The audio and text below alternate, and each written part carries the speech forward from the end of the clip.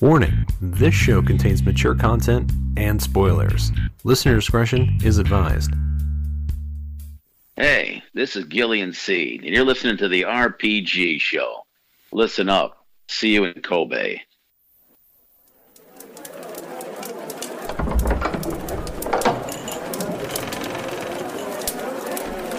Greetings.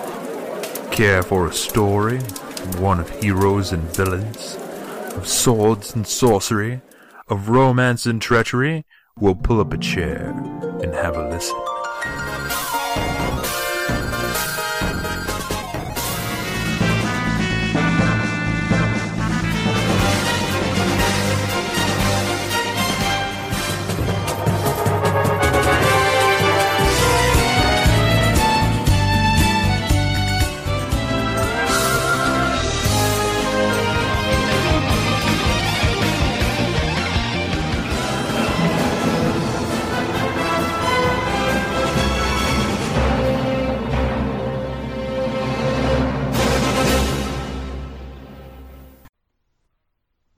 Hi, and welcome to this edition of the RPG Show. I'm your temporary host, Blaine Bustin' Makes Me Feel Good Nimye, and with me I have Kevin, I Just Got Slimed, Kujowaski.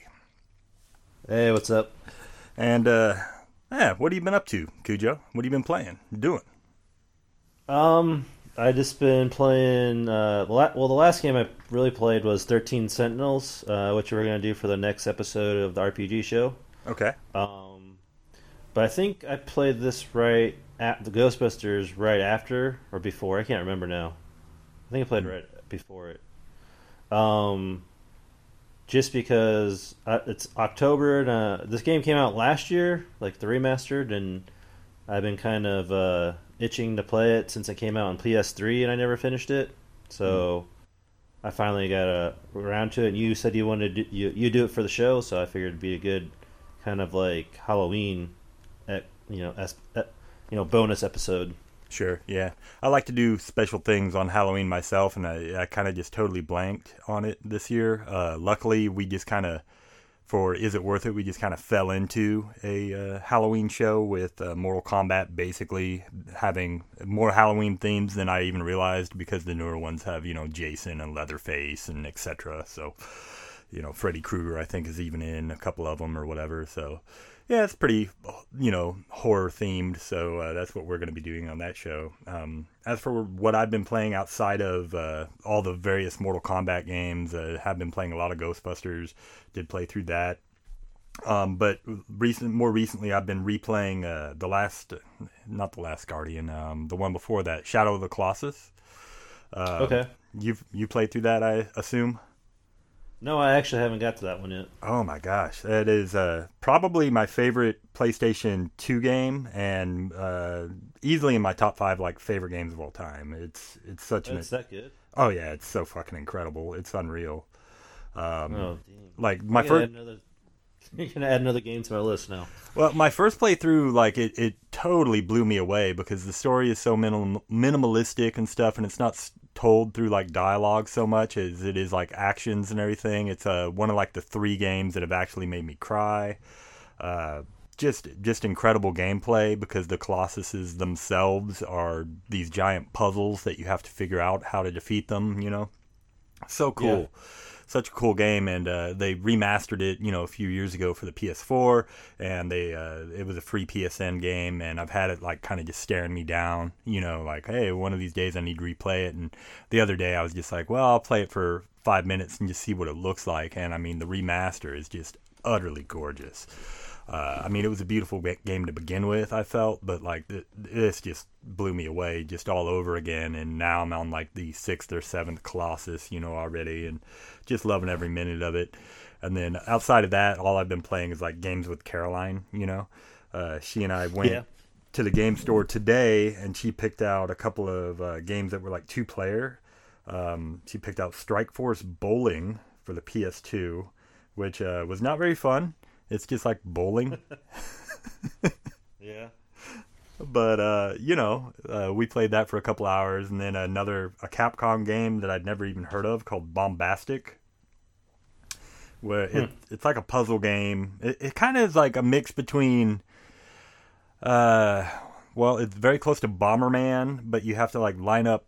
You stand on top of dice and you walk on them, and you have to line them up to where there's so many of the exact same, like 3 threes or 4 threes or whatever, and then they'll start glowing, and then when they blow up, they'll blow up all the dice adjacent to them that have one lower number to it, and they can set off these giant chain reactions, and you're trying to like blow up all the other players that are on top of these dice. Basically, is what it breaks down to. It's interesting, but like I found it to be, for me, like there's too much number crunching, like too fast. You're like trying to figure all that out, and maybe like that'll come in time. If I were to like sit down and really want to play a game like that, I could get good at it. But mostly she and I were just like running around until something happened. And like I said, it was fun, but it's not really for me. I'm not really a big puzzle guy, but I do love playing games with my daughter. So yeah. Anyway, yeah, that's about it as far as that goes. I guess we should get into the game proper. I'm not real sure, Kujo, as to when we're going to drop music in, or if at all. It's in the notes there. Oh, it's in the okay. So we'll start with gameplay. I'm going to kick it to you because honestly, like I finished playing this game about 2 weeks ago, but outside of just a couple of key points, I really don't remember a whole lot. There's like a big baddie. They reintroduce a lot of the characters from the previous movies. I started to say this is a movie as well, because it really is like the third movie, because all the original cast except for Moranis come back. Yep. Okay, so like we normally do, we're going to break this down into categories.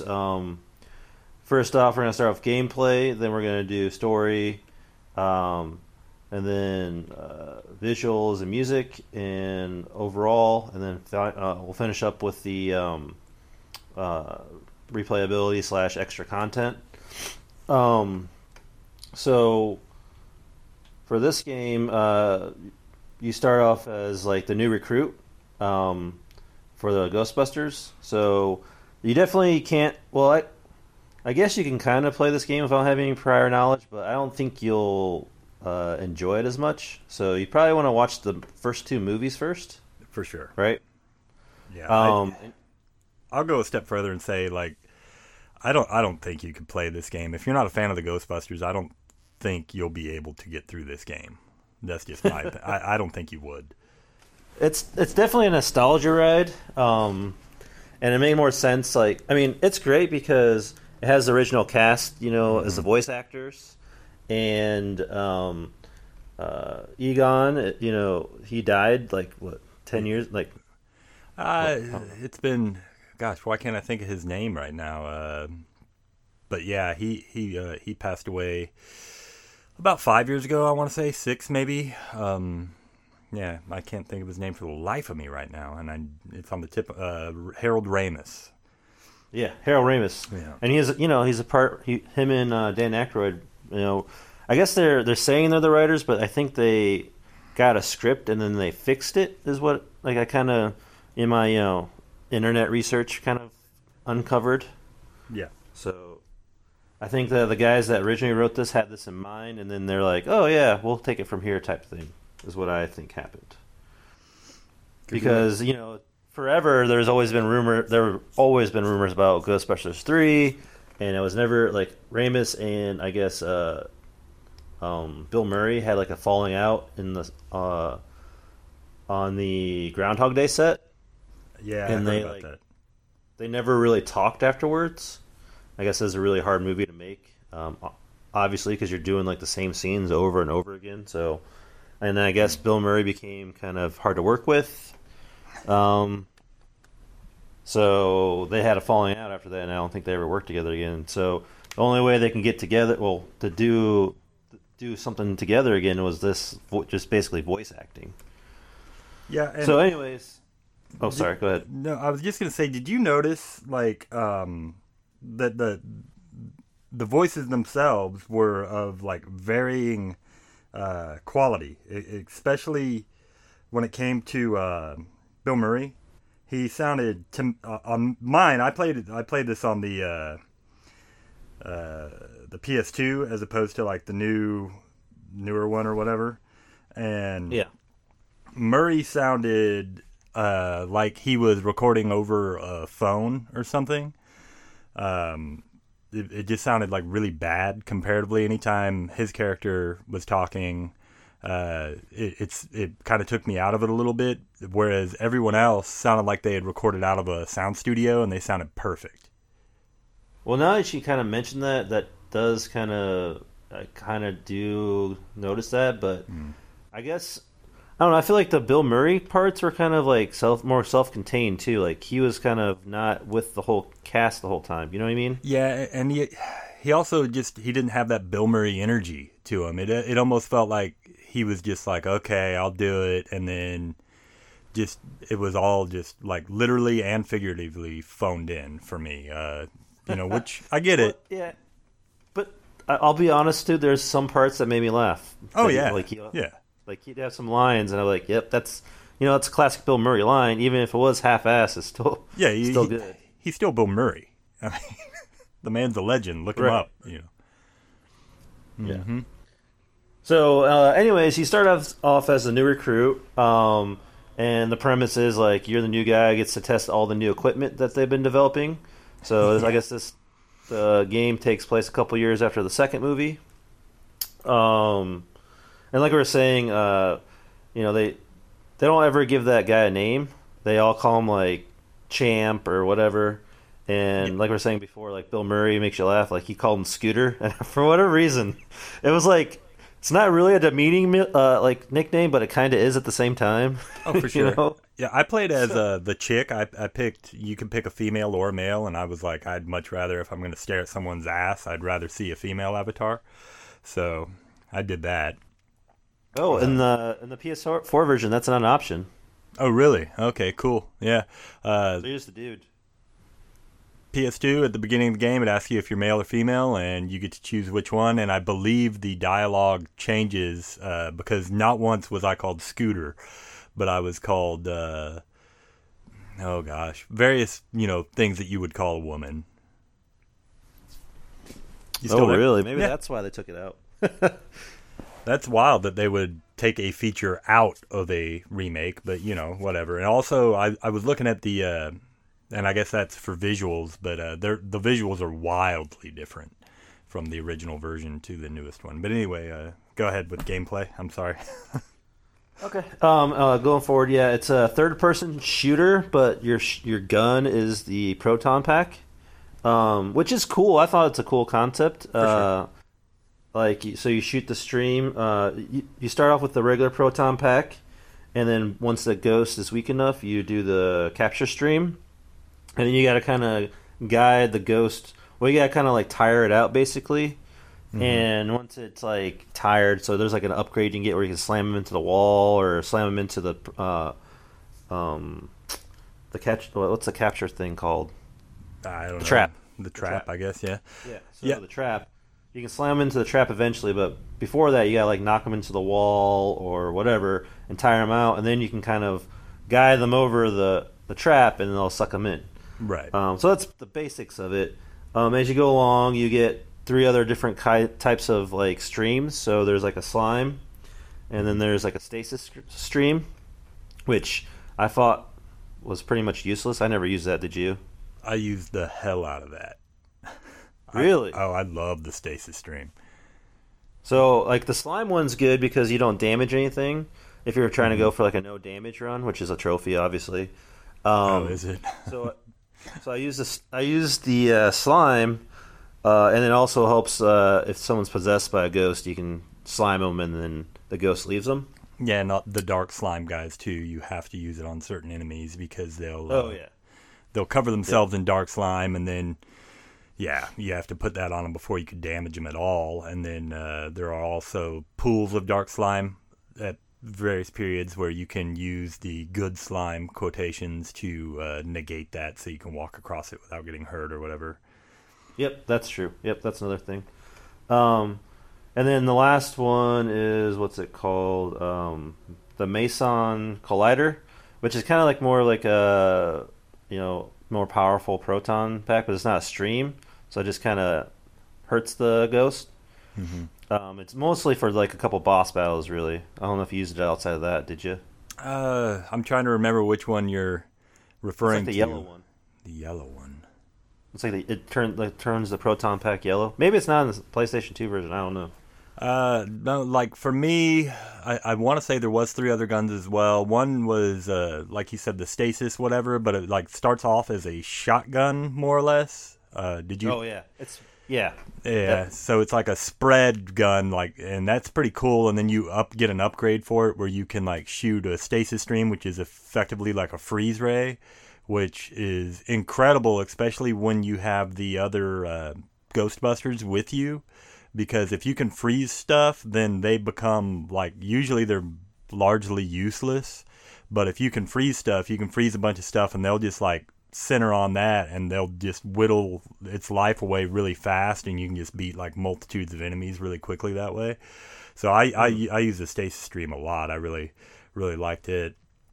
Also on the PS2 version, you ran into this problem where ghosts would fly through a wall and then die behind the wall, and then you couldn't like get them to go into the trap no matter what you do, and it just caused a reset. That happened to me a couple of times. And once I got the stasis stream, I could freeze them in the room and make sure they didn't like fly off, you know. Oh, that sucks. Yeah. They didn't like get more health after they like took all their life down? Yeah, they would, but then they wouldn't come back in the room.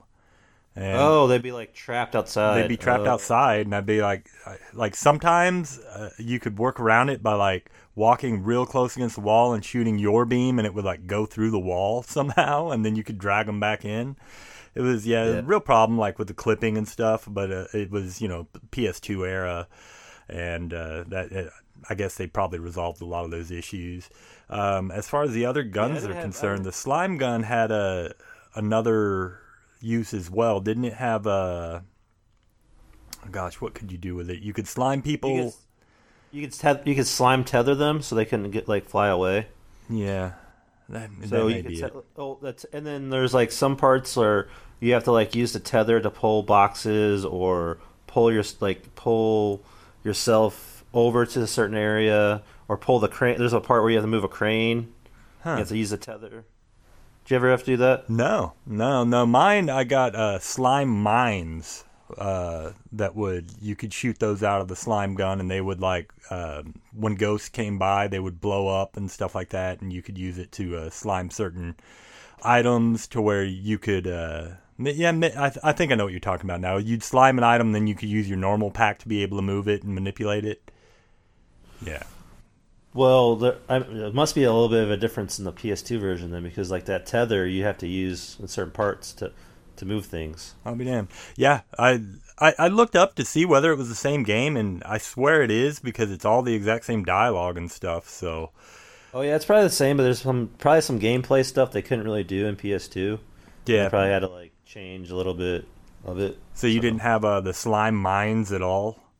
No, I didn't have any slime mines. Yeah, you would like shoot a blob of slime, and like 5 seconds later it would blow up, and anything around it would like be completely slimed. And then I can't remember the last gun. I want to say I just didn't use it at all. So yeah, I'm just kind of drawing a blank on that. I know. Well, the one for the PS4 is like it's shot like a very strong stream, and then like there's basically like a powerful attack, and then and when you shot that attack at the ghost, it will then like be like a homing gun where you wouldn't have to aim; it would just shoot at wherever you hit them with that first shot. Does that make sense? Yeah, no, that sounds baller. Yeah, there's like 2 bosses that are weak to it that you pretty much had to use it in this version, my version. I see. Like the very last boss, like it really took down his life. Well, in the PS2 version, you were saying like you weren't wanting to damage stuff. In the PS2 version, like that's what you want to do to make more money, because you make like, you don't get to spend it, but like. If you damage stuff, you get more money from the city or whatever. So like you get a higher point total at the end of each level. So I was sitting there like trying to shoot every everything, every freaking desk, every toilet, every mirror. I'm shooting everything with a proton pack. But yeah, I'm still drawing a blank on that last gun that I got. It was just not impressive. I can't remember what it did at all. But like on the first beam, did you get the Blossom, whatever it was called, where you'd be shooting and then you press like R2 and it would shoot up? The Boysen dart, you have to shoot it at the Stay Puft. Yeah. And it would like blow things up, Blossom Blast or whatever it was called. But yeah, it was always like, and I like the way they kind of explain it away. Harold Remus, his character Egon, is making all these new inventions, and my character was like, "Hey, how are you making all these wonderful toys?" And he's like, "Oh, I only sleep, 7 minutes a day or whatever." And I thought that was kind of cool. So, and then there is a cool part where Rick Moranis isn't in it, but in the firehouse, his desk says like out sick or something like that, or out for the weekend. Or I don't know if did you guys have the firehouse in the PS2 version? Yeah, the firehouse was there, but Rick Moranis, to my knowledge, didn't have a desk unless it was upstairs, and I just missed it. It was like right at the bottom of the stairs. I see. No, mine had Annie Potts, who plays Janine. She had her desk at the bottom, and then there was like a couple of rooms behind her that was just like storage areas, and then Slimer in a glass case. Mm-hmm. And upstairs you had a couple of desks, video game machines, which you couldn't play, disappointingly. And then like... you just like went up to them and pretend to play them? Yeah. And then like a poles where you could like slide down, a TV where you could like play previous chapters. And then to play the current chapter, you would get in the Ecto-1. And then there was a desk or cabinet or something where you could watch the credits and hear that wonderful, wonderful theme song as you like shot at Slimer. That's everything that was in mine, yeah. So the only other like mechanic we didn't go over yet was there's a PKA meter. Oh yeah. So you use that to like if there's ghosts you're trying to find, but mostly it's for finding the artifacts. And then there's like 5 or 6 artifacts per stage, and every artifact you find then shows up at the firehouse when you go. It's like like when you get back to the firehouse after each level, it'll be the artifacts in there. Wow. See, for me on the PS2, it was similar, but it wasn't artifacts you were finding. You would use the PKE meter for to get through the levels and stuff and to find various like ghosts or whatever. Sometimes there'd be doors that you couldn't see, and you would have to like either use or put on the goggles and stuff. You have to use slime on those doors. That's another thing you had to use slime for. Yeah, that's true. And but like I didn't have any artifacts in the PS2 version. You had you would take pictures, I think, of like various ghosts and characters as you met them through the game. And then you would also use the PKE meter to help you find the corresponding like notes on that thing. So say you find like Slimer, you could take a picture of Slimer, and then if you also found the notes, it would unlock a like a little thing, a blurb about Slimer, and give you that. And then at the end of each level, it'd say how many of those that you missed or found. And you could go back and find all of them. And if you found all of them, it had like various unlocks that you could get for the game. Things like double the hit points, or you would gain hit points faster, all the way up to like none of your guns would consume any ammo. You could just like hold down the button and they would never run out. Stuff like that. Oh, wow. Yeah. I didn't have any of that. Yeah, they're the same game, but different. Yeah. Yeah. Well, also the PK meter, like you were saying, you use it to scan the ghosts, and then once you get a good scan, you get that blurb that you probably had to do extra work for in your game. Yeah, which was annoying because you would find one and not the other, and then like if I was a completionist, I would have had to like go back to all those levels and stuff like that, and I was like, man, this could be like super annoying. I ended up getting like 60 or 70% of them. And I finished the game with like a 96% completion rate, so they must not like count towards a whole hell of a lot. But yeah, and I think the real ending might even be hidden behind 100% completion. I'm not sure, but it's whatever. Because the ending of this game, just full disclosure, was absolute ass. It was like, okay, I guess, but whatever. I don't know how yours was, but Mine had a pretty decent ending, so maybe there is a little bit of a difference. well, I don't know how though, because like Harold Ramis is dead, so how would they get him to be in your ending and not mine, unless maybe you get the good ending by default or something. Well, I think that maybe. Well, this is like a remaster of the PS3 version, so maybe PS3 and PS2 were different. No, they were the same. They were the same game. Yeah. The other thing, you said you have a health bar. Was it on the Proton Pack? Dead Space style? The Proton Pack had a health bar, yeah. Well, it would, like, as you used it, your gauge would go up, and then once you used it too much, it would, like, have a cooldown period, so you couldn't just, like, continuously use the Proton Packs.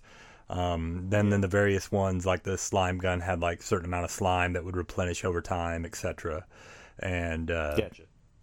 then you yourself had a health bar that was, I can't remember if it was attached to the Proton Pack or not, but when it hit 0, you would die, but it would replenish itself over time if you didn't get hit with anything. So you could, like, if you were running low, you could run off and then it would replenish. And then, like I said, once you got the unlock, I did get the unlock that made it, like, go up doubly fast. I felt like Superman. I felt like I couldn't die because all I had to do was, like, if I was about to die, just run off for a second and my health would be full within a couple of seconds, and then I just run back into the fray. Gotcha. Yeah, and this, in my version, there's, like, a little health bar on the side of the Proton Pack, and then if you died, like, the Ghostbusters could come over and revive you, like, bring you back. Yeah. And then you could do the same thing to them. Yep. Of course, they weren't always around, and also sometimes they would go down, and then if they were down and then you went down, that was it. You'd have to restart the mission. Yep. Now, I did like in the gameplay where you were playing with the various Ghostbusters. They give you, like, a lot of chapters would give you a lot of time with a certain Ghostbuster. You get some one-on-one time. Yeah, like a lot of one-on-one with each one of the members. And the only one I didn't really like, again, was Murray, because he was hard to hear. And he seemed like he wasn't saying as much as the other ones were. I really liked Ernie Hudson. He was amazing, and said, like, he had, like, some of the best lines to me in the game, and best delivery of lines too. But all of them did a really great job. I mean, I'm making complaints about Murray when, even a phoned-in Murray is still, like, 90% better than, or rather better than 90% of the actors out there. So he was still amazing, but, like... That might be, like, an age gap thing, because we're older, so maybe some people don't...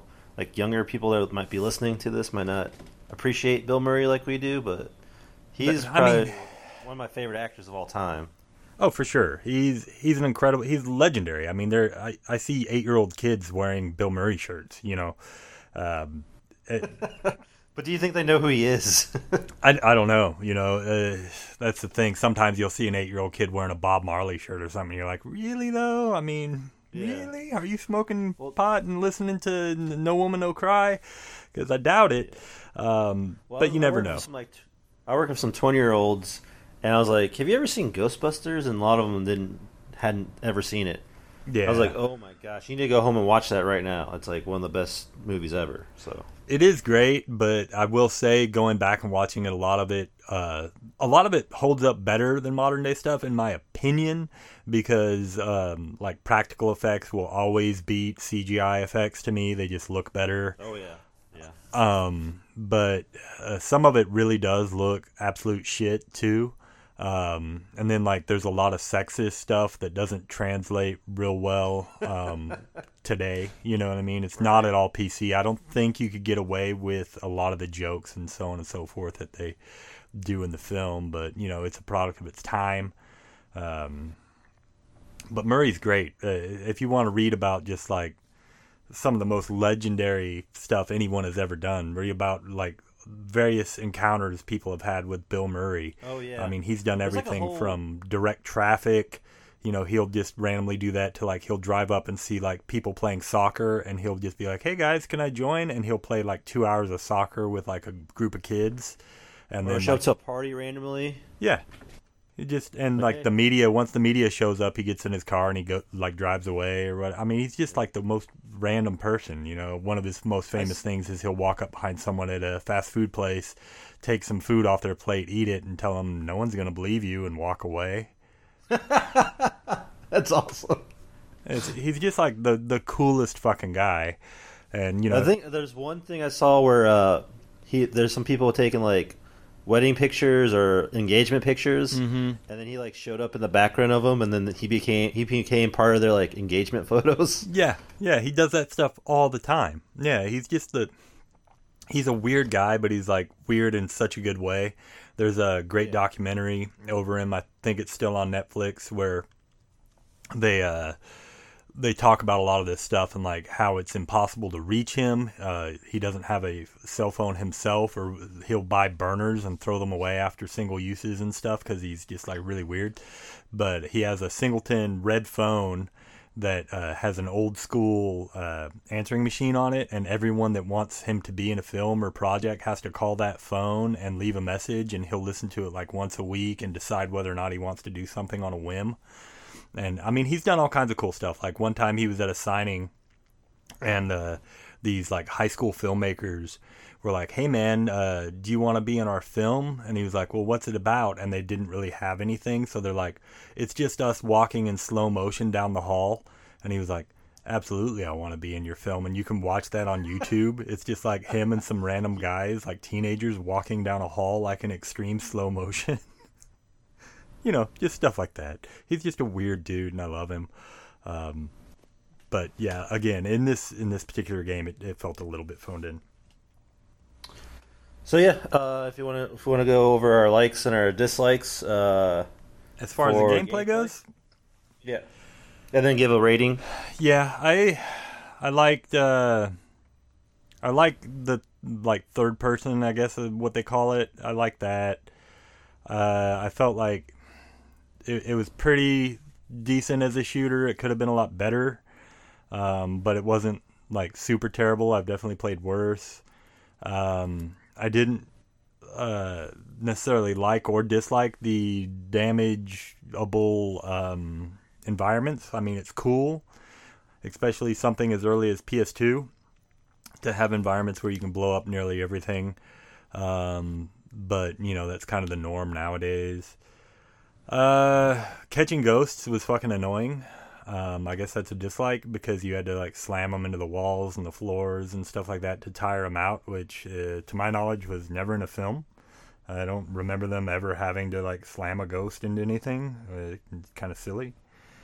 You know, it was okay. Like overall, it was serviceable. It was fun enough that it didn't turn me off. But if I wasn't a Ghostbuster fan, I probably wouldn't have played more than like 10 minutes of this game. You know, it would have been like, yeah, whatever.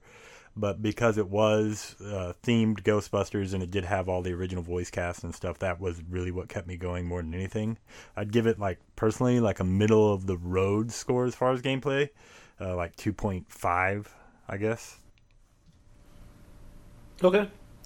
For me, I liked exploring the firehouse. I don't know if it was as expansive in PS2 version, but there's like pictures on the wall of like newspaper articles from like the movies and stuff. And there's some like funny little things like you can find. Like there's like an employee of the month like calendar. I don't know if that's in your version or not. But all of them were Venkman, except for one. Except for one was Ernie Hudson. I was like, that's hilarious. I don't know what, like that kind of stuff just like, I don't know, cracks me up because it's like something, I don't know. No, that makes sense. And then just the, you know, the different touches, like all the stuff you collected end up in the firehouse, and there's like little things like I was saying, there's an homage to what's his name? Rick Moranis. That wasn't in the... Huh?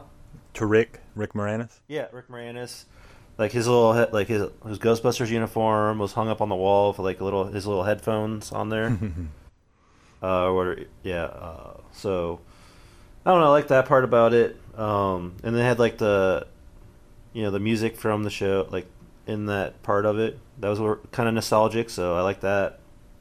For a PS4 game though, the loading times are garbage. I don't know how bad it was on PS2. It was pretty fucking atrocious. I mean, you're still waiting like in PS4 like 15 to 30 seconds for load screens. I'm just like, what is going on? It should be like 10 seconds at most. It was the same, but you did get like a still of whatever was going on. That was real nice. In the PS2 version, they would have like these hand-drawn things. Like if you were about to go fight Slimer, it'd be a really nice hand-drawn photo of the boys, zapping at Slimer. Or if you were about to go fight the State Puff, it'd be that and all that kind of stuff. So it left you something to like a little piece of artwork to look at for 10, 15 seconds while it was loading. So it wasn't so bad. I feel like the core gameplay I think is okay. Like I said, it's definitely unique. There's no other game like it, I guess, where you're capturing ghosts. But it does get, like after you get through the nostalgic part of it, it does get boring. It's not like something that keeps you hooked. You know what I mean? It's not like a satisfying gameplay element. No, you don't get like you get money like for it, but which you just use to upgrade your gun or your proton pack. But after a while, your proton pack's always upgraded, and then there's nothing else you use money for. So it was like I didn't even have I got money, but I didn't have any upgrades that I could purchase for anything. So that's another new addition, evidently. But I was going to add that there are certain areas of gameplay that I don't know if they corresponded to yours, but there was like the whole sewer section where you had to. There was like these clock things on the wall where you had to do that 3 times, line up the things with your proton pack exactly, and there was these like things that you would have to slime to make them visible to you, so you could drop down these like elevators kind of things over this black slime in the sewer, so you could run across them, and some of those were utter bullshit. Where you would have to like run onto one and then while you're moving shoot another one to lower it. There was one that was 4 in a row you had to do. I almost quit. I was like, I don't even know that I can do this. I don't think I'm a good enough, my eye-to-hand coordination is fast enough to where I could like running, because if you fell in the black slime it would like start over from the beginning, not the beginning of the level but the beginning of that elevator sequence or whatever, and there's these series of bridges that would fall, and you would have to, as running, like shoot this thing to lower the bridge, and then it would like slowly raise back up, and if it raised up you'd fall off of it kind of thing. Wow. So you'd have to like boom, boom, boom, boom. That was just like fucking annoying. That whole sewer level can just go suck a dick. It was so I didn't have like a sewer level, I guess. Huh. Was it the one that kind of was close to that, where you kind of go into the sewers of like the island, that the Gozer's Island or whatever that pops out of the ground? Yeah, I did that too. That was like the very end. But no, this was right before that. There's like this level where you go into the sewers because like it's kind of like a homage to the second movie where, there's the black slime is just going throughout the city of New York, and you have to like find and shut off these machines that this guy had set up centuries before to like make somehow summon Gozer back to the earth or whatever, and you go through, and like all the mechanics of the sewer are just utter bullshit. You have to do these. Part for me was I'm sorry, what? I was gonna say you have to do these puzzles that involve, like, they have 3 faces with a moving clock with different symbols on them, and you have to like freeze it with a stasis stream, I think, in place to where like it will match whatever symbol you have to do to open the gate. And then if you don't do it fast enough, then the first one will start moving again. And it was really hard to run around those and stop them in time. Boom, boom, boom. And they do that 3 fucking times in a row. And the third one, you have to actually go find the clock face itself and like slime it and put it back on because it's missing. And it's just like, is a standard thing where they do in video games where it's like they ask you to do something that's bullshit and then they ask you to do it again and again because they don't feel like programming more shit and they're just like padding out their game. And I was like, okay, this is getting old fast. So I'm glad to hear that they just like apparently took that level completely out. Cause the only part of like besides that island you had to go to where there's some little bit of sewer where you have to like drain the slime or something like that. Yeah. At the end of the museum, you have to go down into the sewers, and then you fight the chancellor or whoever that guy is. Yeah, I think we're talking about the same thing. I think mine was just a little bit longer because you still had the museum where you like fought against like the Civil War guys and all that stuff, right? Yeah. Yeah, okay. And at the very end of that, there was like a small section where you're in the sewer, but it was more like a hallway than anything. Oh yeah, mine was huge. And then there's a big battle downstairs with like the chancellor or something. Now, while I'm thinking about it though, did you notice who the mayor was voiced by? Yes, the mayor was Bill Murray's brother. Yeah. Who is also the mayor in Groundhog Day. Yeah, exactly. Yeah. A lot of people don't realize Bill Murray has like 3 very famous brothers, and they're like, even in the documentary, they're like interviewing one of his brothers that was like, he's in all kinds of movies too, and I can't remember. They're all something or other Murray, and I never remember their names. But his youngest brother was in it, and they never make a mention that it's his brother. They just like, they have him on there and he never says like, yeah, I'm Bill Murray's brother or whatever, or like he's just on there, It's like, well, tell us a little bit about your childhood or something, but nothing. But yeah, he's got the one brother that has that like super iconic voice that's like super gruff from, like you said, he was the mayor in Groundhog's Day, and he does like a lot of voiceovers for cartoons and stuff like that now. Yeah.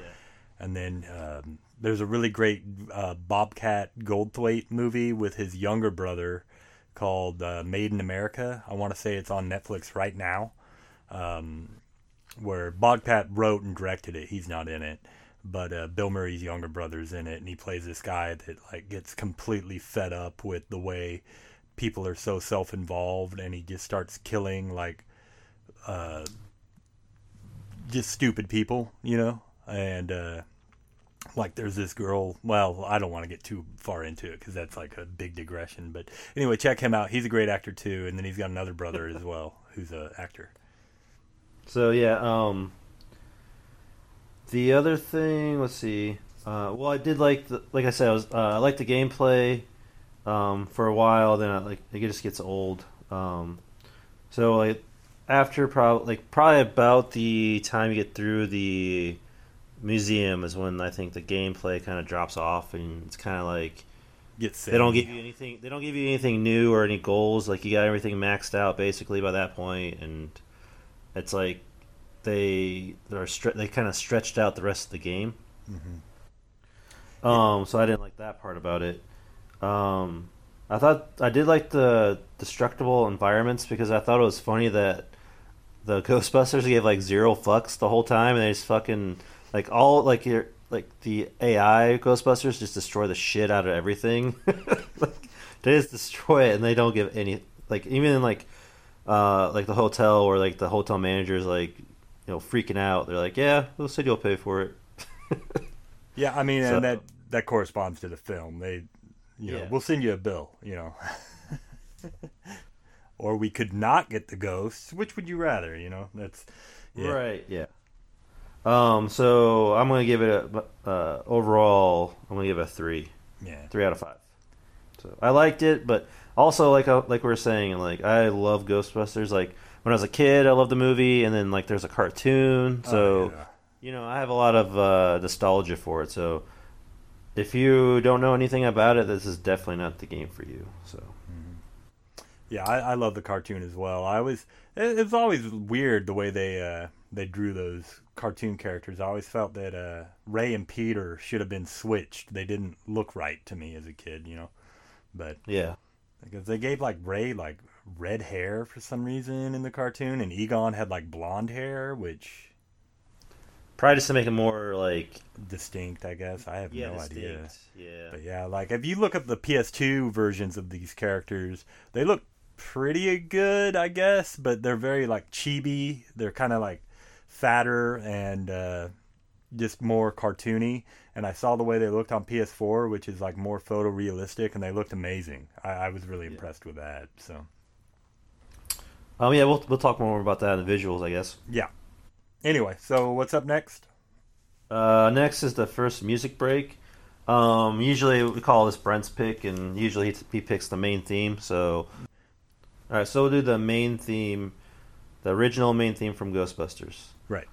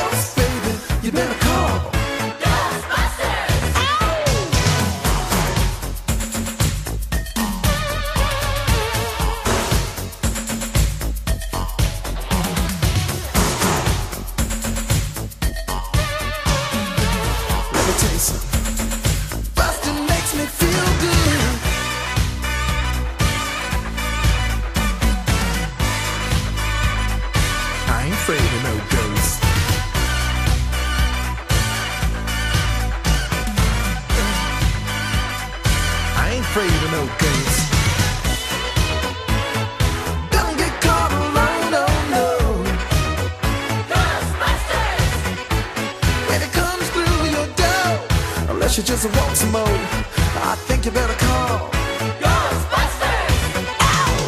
Who you gonna call? Ghostbusters. Who you gonna call? Ghostbusters. I think you better call Ghostbusters. Who you gonna call? Ghostbusters. I can't hear you. Who you gonna call? Ghostbusters. Louder.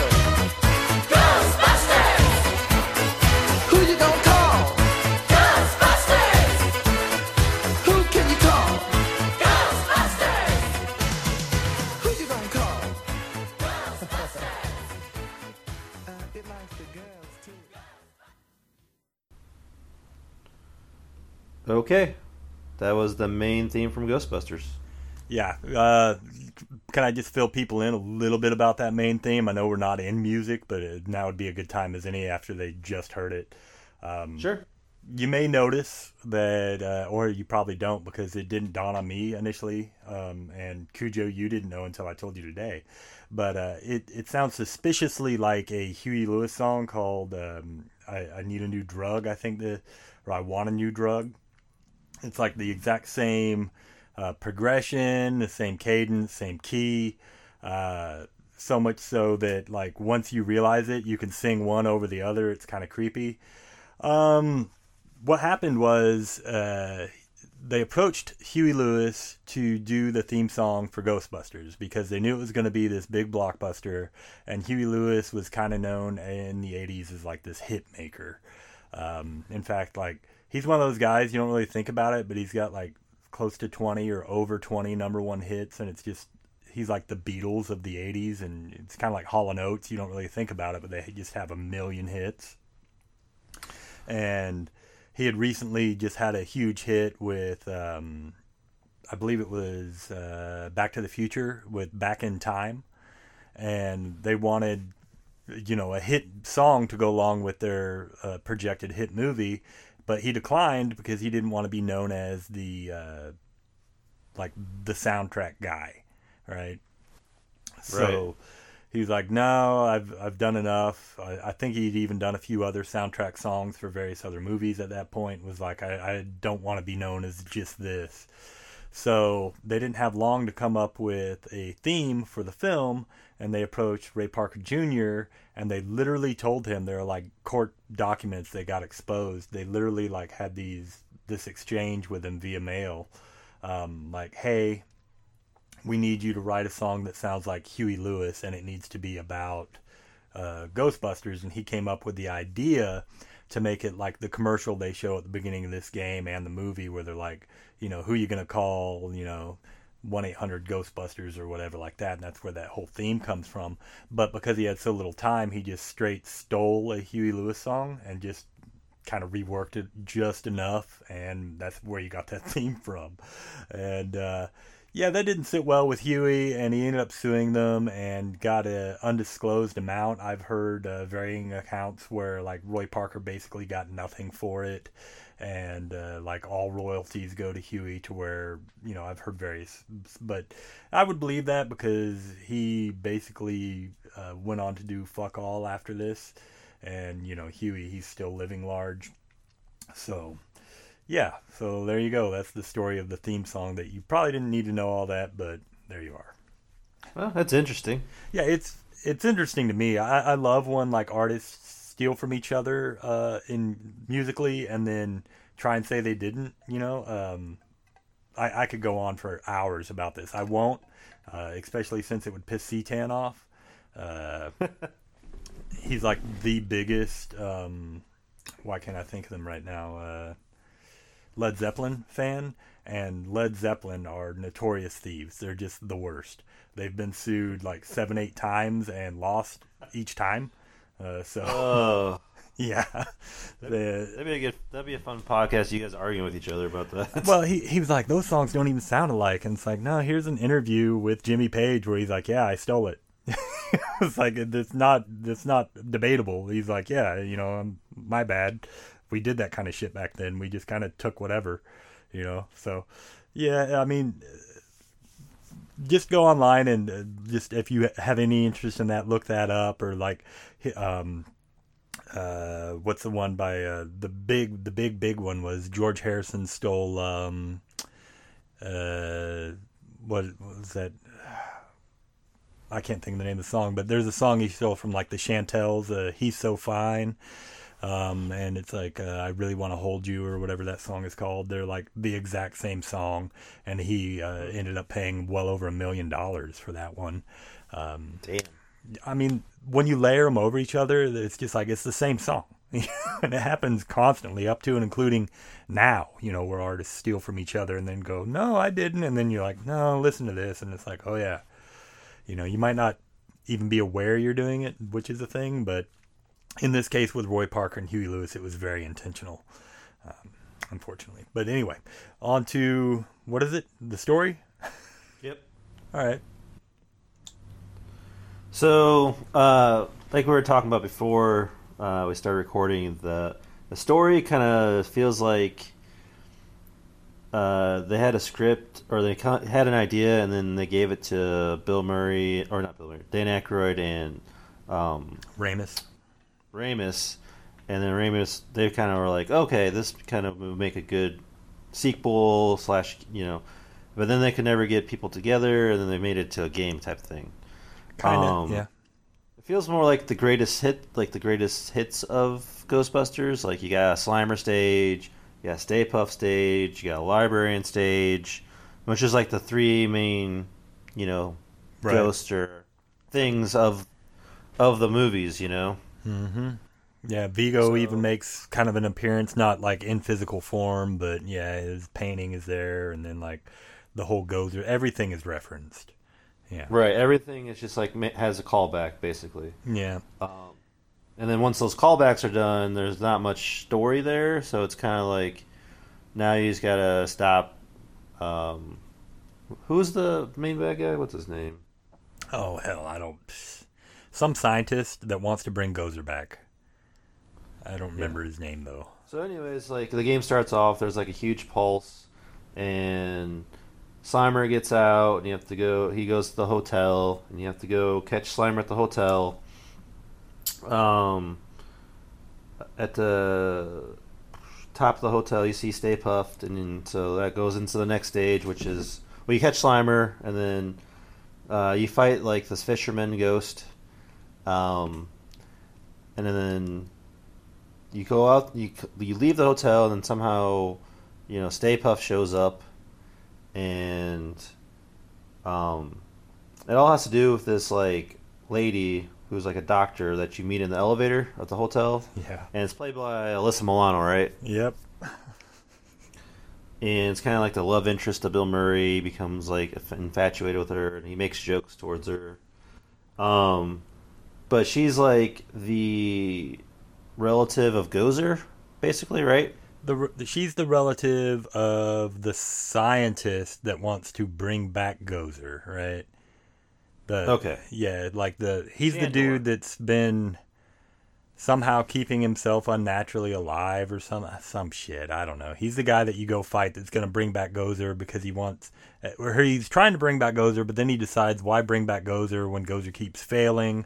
I could just become a god myself, right? Right, and that's the premise of the whole game. But he needs his blood, but unfortunately he's been dead 150 years. There's none of his blood except for this is his ancestors, so he needs her blood, effectively. Right. And then, so the game is basically, she gets captured, you gotta save her, and then you get sucked into like the alternate. At the very end, you get sucked into the alternate dimension, ghost dimension, and you cross the streams and you defeat Shandor, and everyone lives happily ever after. Yeah, save the day. Yeah. Is that how yours ended too? Yeah, effectively, like my ending was, that it's like you defeat, I guess Shandor is the name of the scientist, right? Yeah. Yeah, you defeat him, you have to cross the streams, you throw him into like the ghost world or whatever that portal is in the bottom, which that was a pretty epic fight. I mean, it was fun, and you get to fight alongside all four of the other Ghostbusters, and that was really cool. But then like the ending I got, I don't know what you got, and again, there might be like a better ending that's locked behind 100%, or maybe like you have to play it on a harder difficulty because I just played through on normal. But it was just like, hey, recruit, you did a really good job. You saved the day. And Ernie makes another quip about like, yeah, well, I saved the world my first day on the job too, or whatever. And it's like, haha, well, we're going to open up an office in Chicago, and we were wondering if you wanted to head it. What do you think?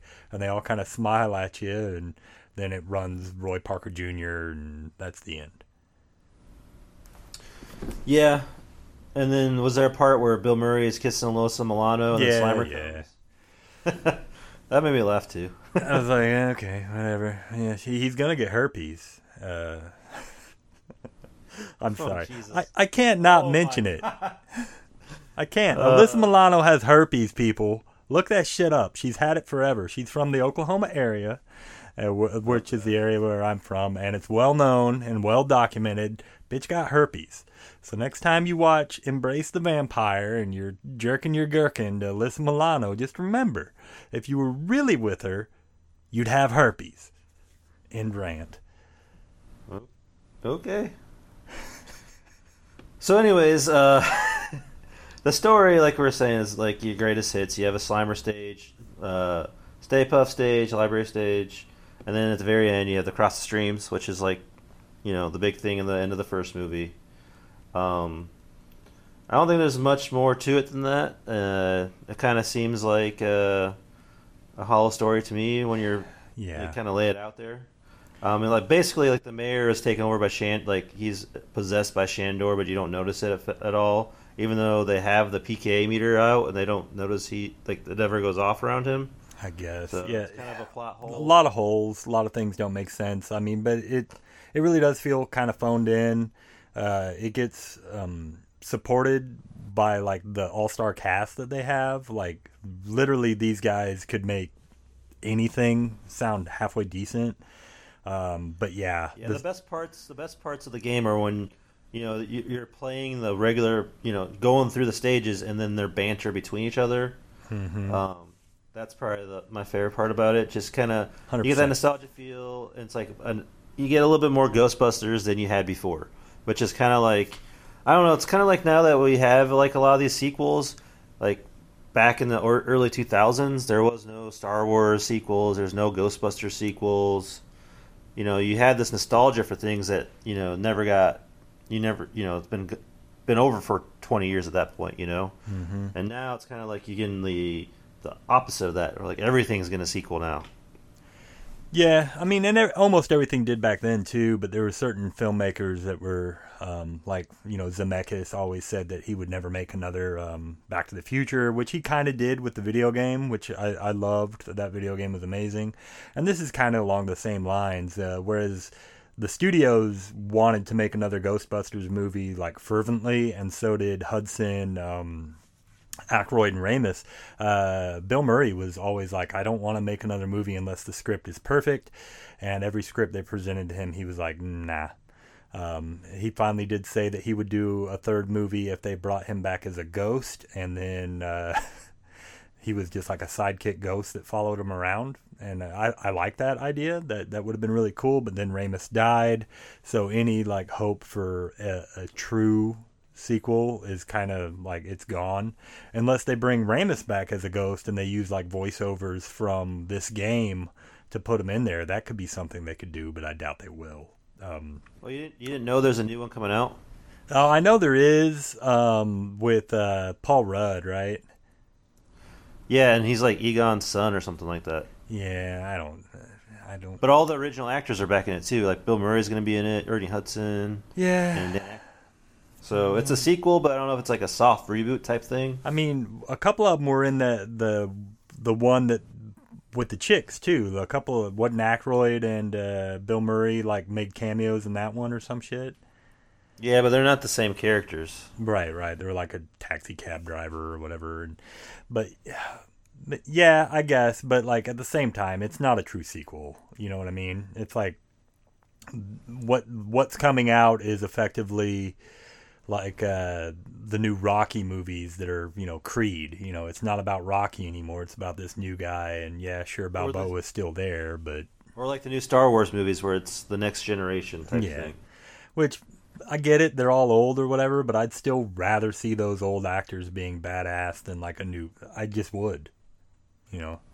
So, I don't know. Maybe just me, but also I love Paul Rudd, but I feel like he's not the guy to play that part, but yeah, again, get a guy in his 50s to play the nephew of someone that was, anyway, whatever. Right. So, let's go ahead and, I guess our likes and dislikes, we already kind of went over that, but mine real quick are, I like the story, like I got like the nostalgia at the beginning, but it kind of drops off after they get through like, the Slimer, the Stay Puft, and the librarian parts. They kind of when you get to the museum, it's like a new like ghost. There's no really backstory to it, so like I don't really care about this ghost. Where the other three, like you know more about them, you know. And then the last two, like then there's like another stage with another ghost you got to fight, like a spider lady and some other things that like you don't really care about. So that kind of was not they didn't hook you, you know, with the new stuff. And what I did like I said before, was the banter between all the Ghostbusters and stuff like that, and then kind of the lore you can kind of read up on and that kind of stuff. But I'm gonna give it a 2.5 out of 5. Yeah, I'm not so keen on it. I felt like the story was phoned in. It leaned a lot on the past greatness of the original story. I'm a defender of Ghostbusters 2. A lot of people hate that movie. I feel like it's a fine movie. It has its problems, but still really great. But this just felt like they were just like, it was nostalgia, the game. They were, as far as story is concerned, which is fine. But then once you got through that, there was really nothing there. Plus, herpes. I just don't like Alyssa Milano. I didn't know you hated Alyssa Milano that much. That's kind of interesting. I think she's hot, but like that's just gross, you know. It's just I know there are plenty of people that have genital herpes. And you probably don't even know it. Yeah, I know. I could tell stories. I know a girl that I was interested in at one point, and then she had to, you know, because she did the right. She's like, I just have to tell you, I have genital herpes, and I was like, yeah, well, not interested anymore. That's all well and good. Thanks for your time. Yeah, I kind of had the same thing happen to me. So yeah, I'm glad that they disclosed that. Apparently, Alyssa didn't, and she's given multiple like famous people. Just look that shit up. It's hilarious. Some people say that Derek Jeter gave it to her, but I think she gave it to Derek Jeter because I've heard accounts from people that knew her in high school from the area that I lived in years ago, because she grew up, like I said, in, I want to say the Tulsa area or something like that, but she had herpes in high school, that it was well known. So gross. But anyway, there's this whole chain of like famous people that gave each other herpes that you can look up online. It's kind of funny. And how they like passed it around to various other famous people. So yeah, herpes, it just keeps giving. But no, Alyssa's cool. I like her acting for the most part. I'm just being an ass. But the story of this game is not great. I'm going to give it just a 2. And that's largely based off like the nostalgia stuff and more the quips in between than the story itself. Like I love that stuff. Like you said, like when you're running around with Ernie Hudson and you go through the Egypt exhibit and he's making quips about, man, I see this kind of stuff and it makes you think of that song. What is it? Dun, dun, dun, dun, dun, dun, and you're like, oh man, Ernie's awesome. I really felt like of all the performances, he was the best in the game, but they all did just incredible jobs, reprising their roles. But yeah, about a 2 for the story, I'd say. Okay. This takes us to the next music break. If you want, are you just going to do those remixes like we talked? Yeah, I think we went over because this game, like as far as music is concerned, it doesn't have like music per se. It has a lot of these like things from the films that were like background music.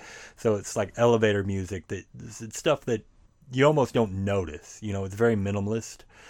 Except for the Roy Parker Jr. song. So I kind of discussed with Kujo earlier. I was like, why don't we just like throw a bunch of remixes of Roy Parker Jr. up and just to be fun, because they're, for whatever reason, because of the cadence and the key that Ghostbusters is in, it's like a really easy song to mix and mash up with other songs, and there are some really good ones out there. But first up, I would like to do the one that was Roy Parker Jr.'s Ghostbusters mashed up with Huey Lewis's I Want a New Drug, to just let everyone hear just how exact they fit over each other. So that's what's coming up here.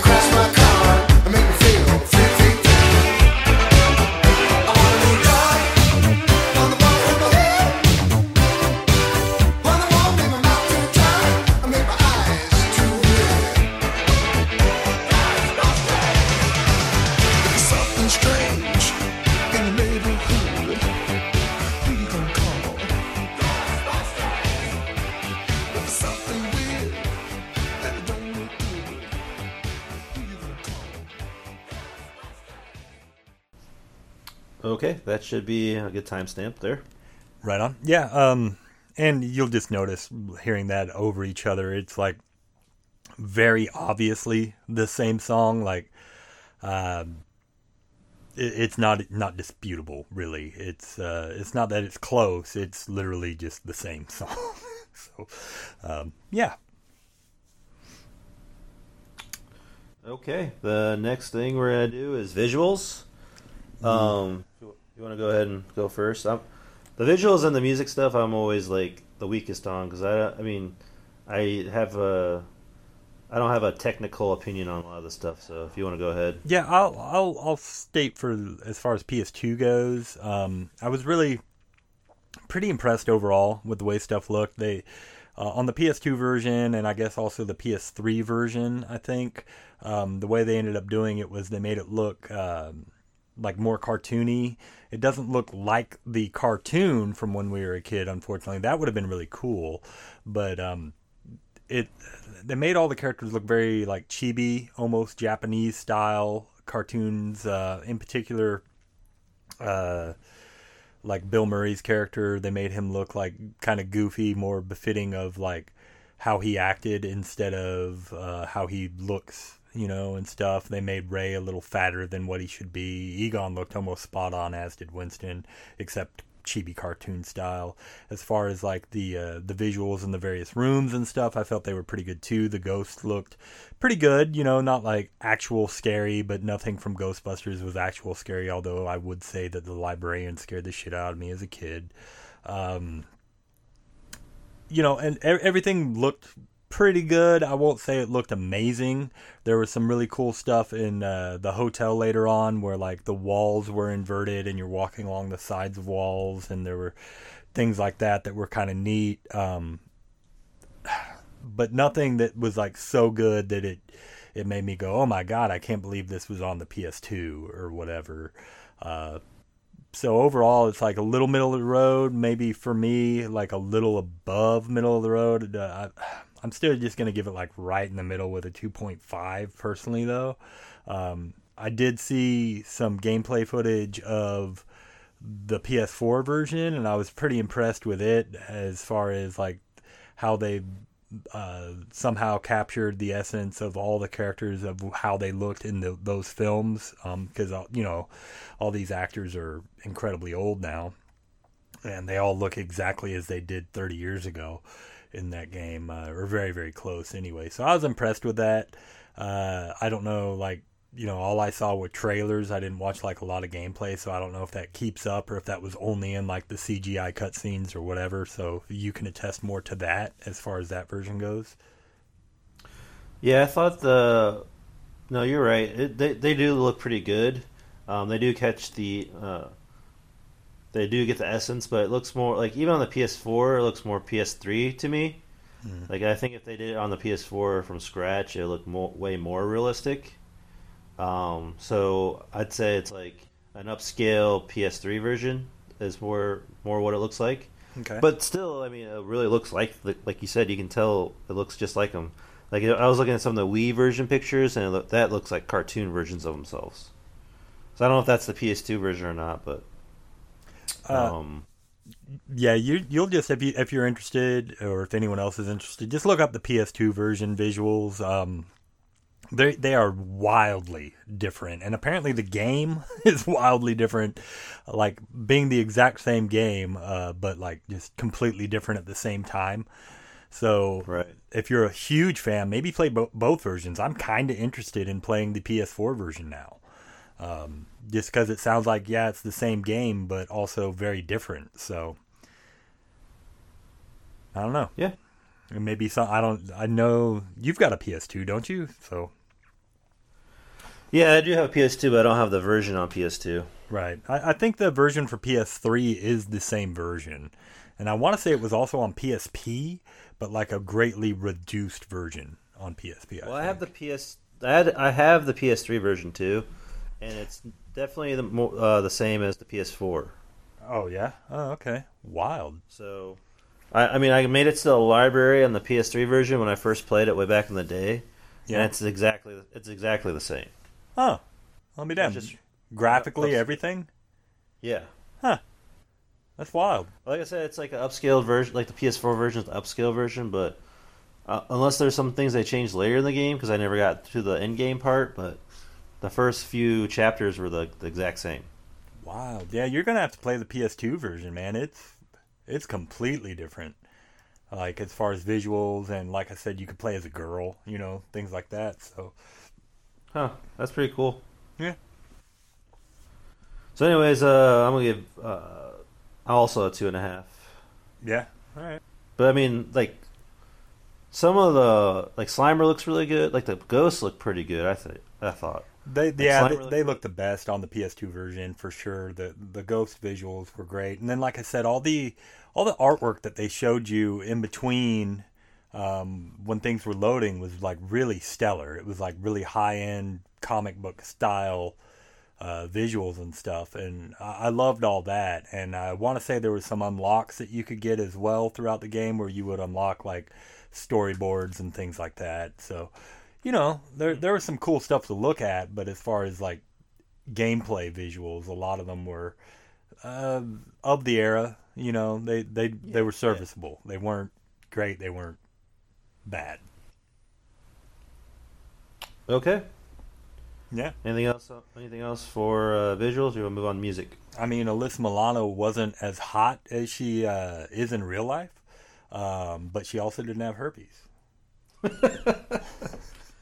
Speaking of the Alyssa Milano character, I thought she was kind of flat. Yeah, she was definitely. There was not much to her, or really any of the characters outside of the Ghostbusters. Like they were all pretty one note, Yeah. So it is what it is, but that's part of story writing more than anything. Alyssa Milano is certainly capable of better and far worse acting. Again, the aforementioned Embrace the Vampire. If you want to see some terrible acting, watch that film. Streaming now on Tubi. No, it really is. Check it out. It's free. And you get to see her boobs a lot.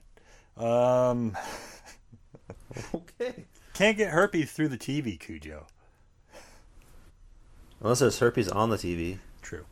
So we're up to music, but as far as music goes, like you've got written here, the composer was Kyle Richards and Chris Rickwood.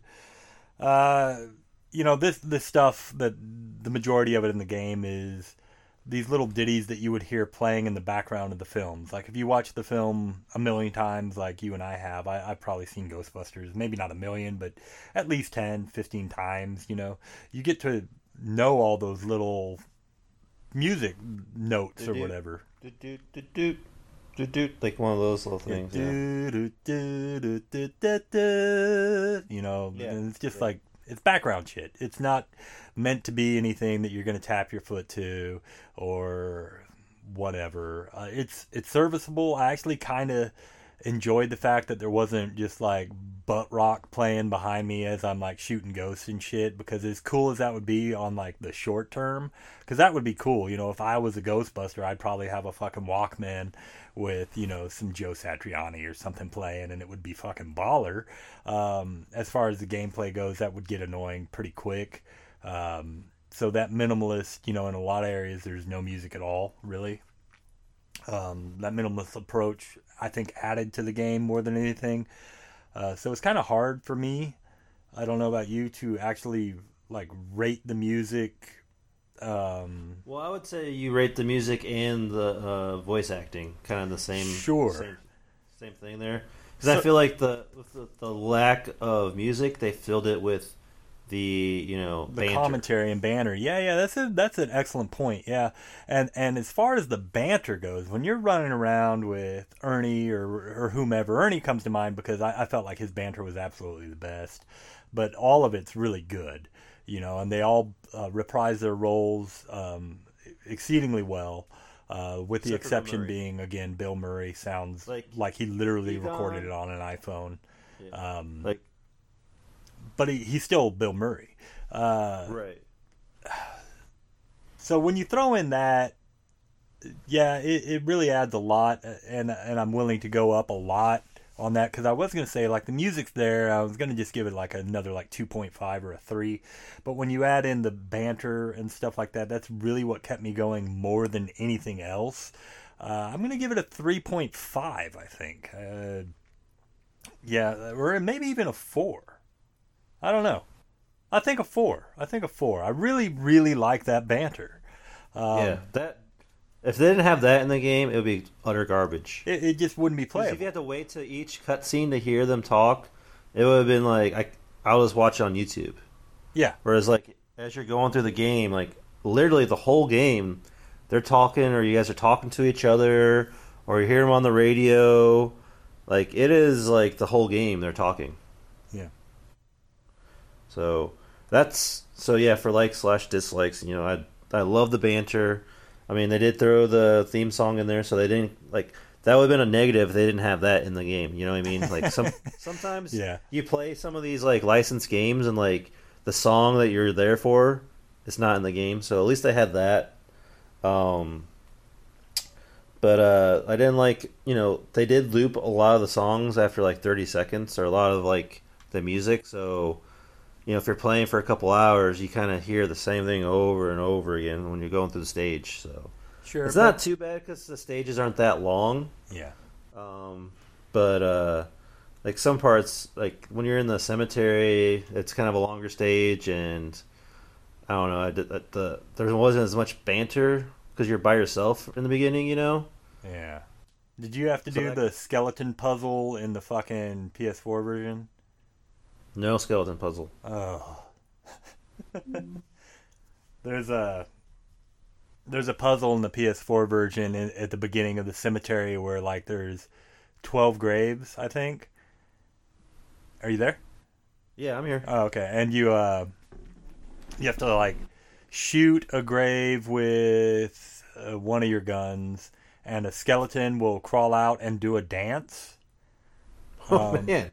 And then no, I definitely didn't have that. Yeah, and then you have to find the corresponding one, like shoot it right after, and then they'll like match. It's basically the match game. Like you have to find another skeleton that does that exact dance, and then like those two tombstones will fall down or whatever, and you have to like do all 12 of them, like find 6 matches, and then the gate will open. And I was like, oh, this is so dumb. What am I doing? Yeah, in my version, you jump over the wall, and then you gotta make your way through like a little maze, basically like a graveyard maze. Yeah, I did that too.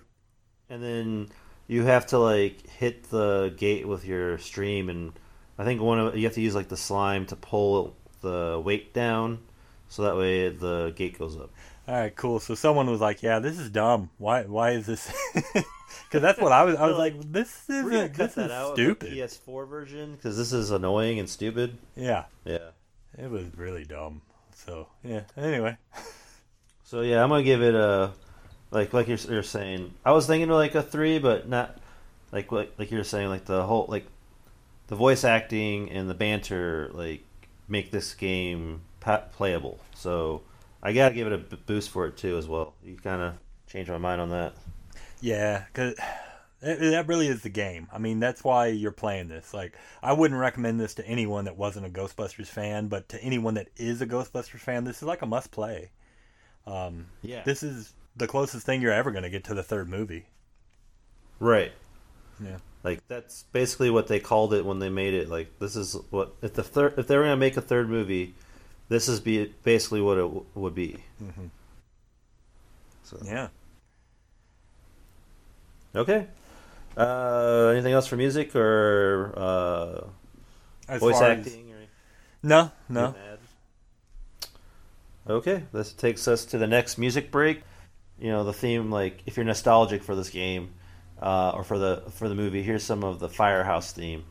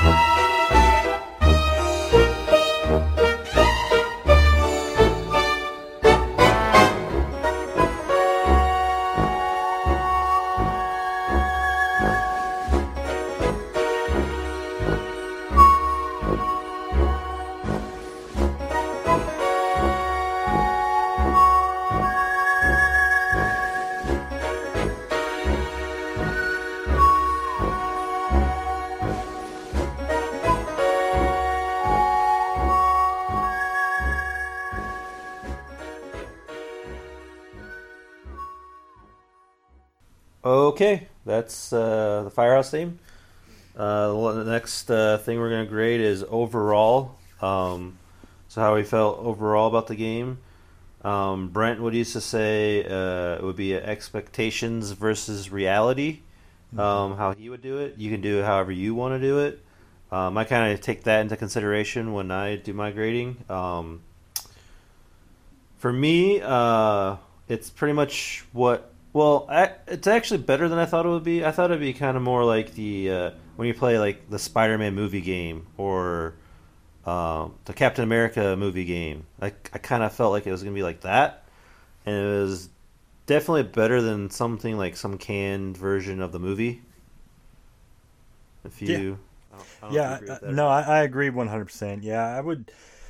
For me, like I was expecting it. Most movie games are pretty piss poor. There are some exceptions. Again, I really, really, really liked the Back to the Future game. I don't know if you've played that, but that one. Well, that's not the movie though. It's like you're talking about the Telltale version. Yeah. Well, is it Telltale? It's point and click. I don't know if Telltale did it. Yeah, it's a Telltale game. Okay. Yeah. But that's not really a movie like it's a sequel, kind of like this one is. So right. Kinda Exactly. Yeah. That's not like a licensed like movie game. Well, it is. It's in the universe, but it's more like you say, a sequel. It's not like retelling the same story you already saw or heard. Which they advertised this as being basically the third Ghostbusters movie, but I didn't really believe it until you actually get into it, and it very much is. But that being said, if it was the third movie, it'd be by far the worst of the three. Yeah, because it's nothing that really changes. Like, there's no like stakes, or no one goes on like the hero's journey and comes out better for it. Like, there's none of that. So it's just kind of like we were saying, it's like the greatest hits. It's like a remix of the first two games almost. Right, which you could just get watching like a greatest moments of the Ghostbusters YouTube or something. So it's better than a movie game, but it could have been better than that if they, thought of a different kind of, like I said, like a hero's journey for, even if it's Venkman, like he changes from being an asshole until actual like a likable guy. Yeah, but that would never happen, right? Venkman's just a douche. But there were a lot of like nuggets in there though, like little quips and banter and stuff that was great, but overall, like, again, the story and everything else wasn't really what you wanted it to be, because there wasn't a lot of new. It was just a lot of reheated, stuff, which, it was great stuff to begin with, but it's all stuff we've already seen. That said, though, it was better than what I was expecting, because I was expecting it to be kind of piss poor, to be honest, as far as like the story and all that kind of stuff goes. I didn't think they were going to be able to pull it off at all, and and a lot of it is on the backs of these voice actors. If they hadn't got the original guys, a lot of the dialogue and stuff that they were saying would have fell flat, but because they had these people that were just like absolute masters of their craft, a lot of things that wouldn't have rang true really did. So overall, I would say that my expectations were relatively low, like I was thinking middling, but I was pleasantly surprised overall. I still don't think it's like an insanely good game, but it's a game that if you are a Ghostbusters fan, you just need to play it. That said, I'm gonna personally, I think it's like more of a 3, maybe even a 3.5. I'll go with 3.5 just because it really did surprise me in a lot of portions. It was a lot better than I thought it was going to be. Yeah, I'm in the same boat. I'm going to also give it 3.5. I didn't have high expectations, and it still could have been better than what it was. So it wasn't amazing, but it scratched that nostalgic itch that I kind of had for this series. Mm-hmm. And you got the added bonus. You got some Harold Ramis, which you can't. There's no more new Harold Ramis stuff anymore. So if you haven't played it and you like Harold Ramis stuff, like, you at least got that in there for you. Yeah. So But yeah, I enjoyed it. Like we were saying, if you don't like Ghostbusters, you're not. This ain't gonna change your mind. No. So And that's the thing. It really is like just more of the same. But I like Ghostbusters a lot, so there you go. So Yep. is this where we move on to replayability and extra content? yep. Yeah, I'll start with that if you don't mind. Go I don't think there's a whole lot of replayability to this game. I think it's kind of a one and done. Once you play through it, you get the story and stuff. I will say if you're a huge Ghostbusters fan, this could be something that you would revisit the same way you would revisit the movies or whatever like that. Also, in talking with you, evidently there are two very differing versions of this game that are both very playable. So maybe check out the PS2 version and then the PS4 versions, and you'll have, two games that are the same but very different. That said, though, like there's not a whole lot you can do. Like if you wanted to immediately replay the game, you could play it on a higher difficulty. You could try and unlock, like in the PS2 version, you have all those little blurbs that you can do. You could try for that. There are things in your version, I assume, where you can get like go back and get all the artifacts, or try and go for a no damage run or whatever it is. I guess like trophies could add some replayability if you're into that sort of thing. I'm not. I could give two shits about trophies. Like, I will say that as I was playing this through the PS2, I did lament that I wasn't getting any, because I kept seeing you were getting them. I'm like, well, I'm playing the same game and I'm not getting anything. But only very minorly. I really don't care about my gamer score at all. It is what it is. So as far as replayability goes, yeah, I'm going to just say like a 1. No, I'll say a 2. You can replay it if you're a huge fan, and there is some stuff there to where you might go back. But like, honestly, once you play through this game and you see the ending, I think that's all you really need. You don't need any of this other crap. Yeah, I agree with you. It's a 2. And I say it's a 2 just because if you're a trophy hunter, if you don't want to do trophies, then it's a 1. That's the only reason you would go and replay, because I think you have to beat the game on hard in the PS4 version, which you don't have to do the whole game. There's a workaround where you just fight the bosses on hard. Oh wow! Which is better, because some of those like those ghosts will one hit you, and then it's annoying. So it's like you gotta be. It's not really made for a hard difficulty, It doesn't make. It's not like you have a skill. It's just like you gotta slog through it type thing. So at least with the bosses, it's more of a skill thing where you just gotta keep the Ghostbusters alive, so they keep you alive. Yeah. So it becomes one of those, but I don't think the damage really goes much. Like the sponginess of the boss doesn't really go up that much. So it's more like your damage goes. The damage they give you goes up. So. Anyways, but yeah, like you're saying, unless you want to play this again, or the PS2 version, or whatever different version, there's not really much reason to replay it. Nah, like there is some stuff on the PS2 as well, where like if you beat it on the hardest difficulty, you unlock. It has various unlocks, like I said, where you can like use your weapons infinitely, or like have double health and things like that. But, once you get to that point, it's kind of like, if you're good enough to beat it on the hardest difficulty, what does it matter? It's kind of like playing Resident Evil, and you can, you beat it on the hardest, you get the rocket launcher unlimited. It's like, who cares at that point? I already beat it at the hardest level. What is this adding? Nothing, So, it's just more of that kind of stuff. It's like, if you're the type of person that has infinite time and you just love Ghostbusters that much, sure. But that's not for me. Yeah. For me, now that I've beaten it, like, maybe in 5 years, I have my save data. I can load that back up, play it for an hour, get that, nostalgia feeling, and then be done. That'd be like the only other thing I would do, maybe. Maybe.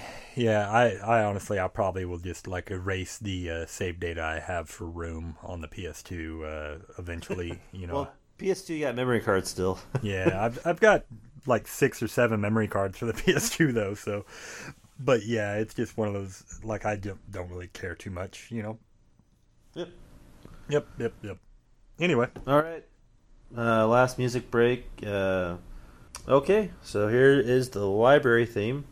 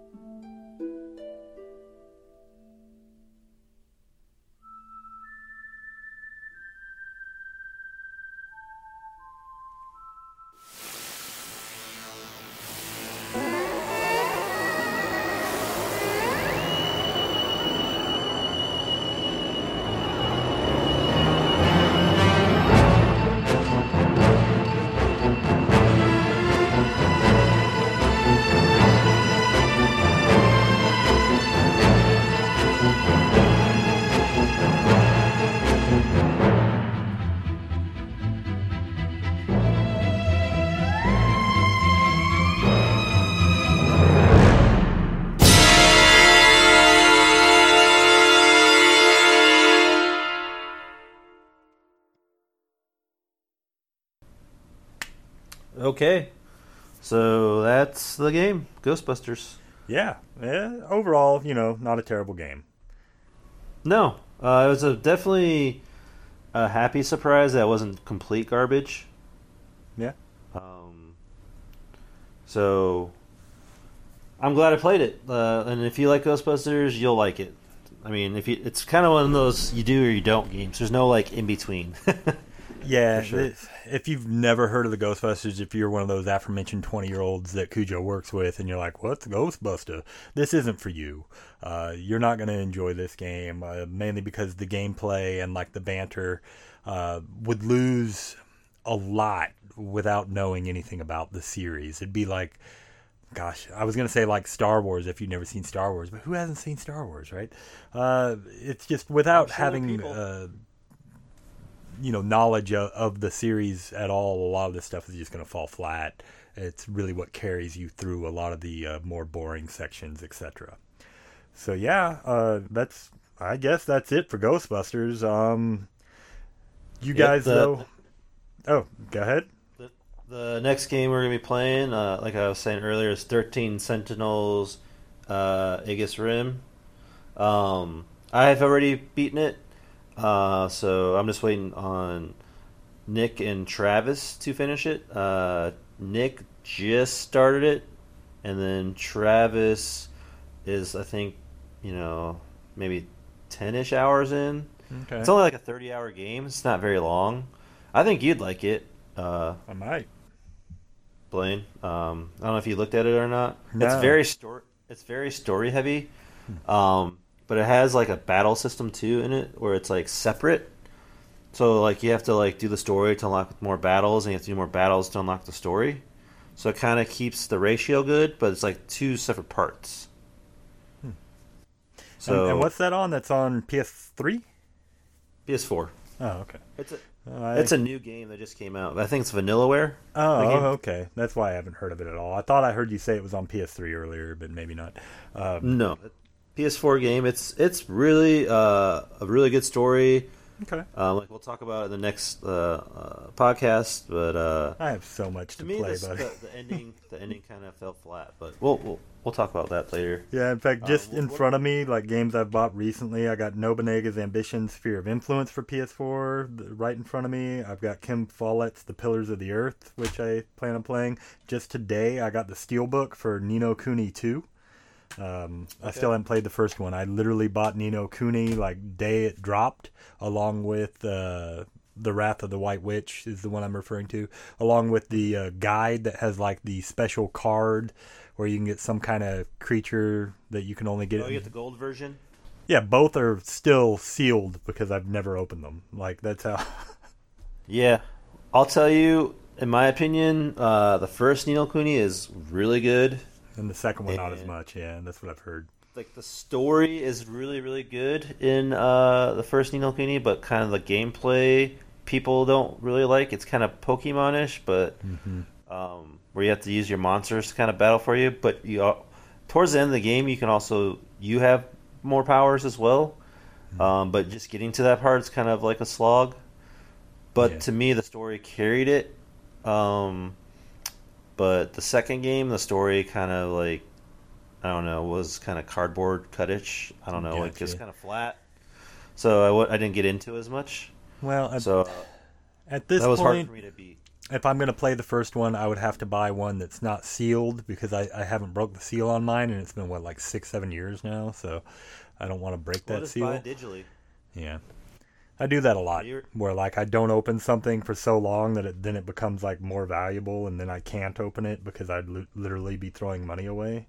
So I have to rebuy like an already opened one because I'm like a silly fucking goose that has way too many games to play and not enough time. But yeah. Anyway, I guess that's the end of the show. Everybody, come join us on Discord. We talk there a lot. You know, we used to talk there like constantly every day, and we still like there's still a lot of active members. We like when we do get in a discussion, it gets pretty ridiculous. Sometimes we'll be talking for a couple hours about all manner of subjects, so definitely go to the RPG Show website, and you can find that by typing in like the RPG Show podcast, and we've got a link there. I think there's also links on my page and your Facebook page as well, right? Yep, the RPGshow.com, and there's a Discord link. I think on Facebook there's one. If not, I need to check that. Yeah, I want to say I added one, but I'm lazy and bad at this, so I don't know. But yeah, listen to my show too, you bastards. If you don't know who I am, I'm Blaine J from the Is It Worth It podcast. It's part of the Retro RPG podcast that Derek and Don host. I also do other things up to and including, I think I'm on every episode of, or no, you did one without me, the RPG Roundtable, which is a show we do once a month or so, which we need to be recording real soon. Kuj, yeah.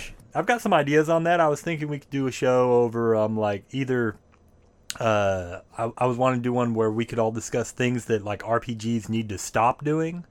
And I thought that'd be a cool episode to do, or like our favorite mechanics from RPGs that we wish we saw more of. Either one of those, and eventually I'm sure we'll do both. But yeah, we've got people from all over the world that join us on there, and it's a lot of fun. They usually end up being a couple hours long, and we just go around and talk about stuff and go like wildly off topic, and it's really great. So check that out too. And yeah, check out, we've got Facebook pages. You've got yours, the RPG Show, right, on Facebook. Yep. And I'm Is It Worth It podcast on Facebook. And yeah, that's it, right? So thanks for listening, and we'll see you next time. Yep, until next time. Bye, everyone. Bye, everybody.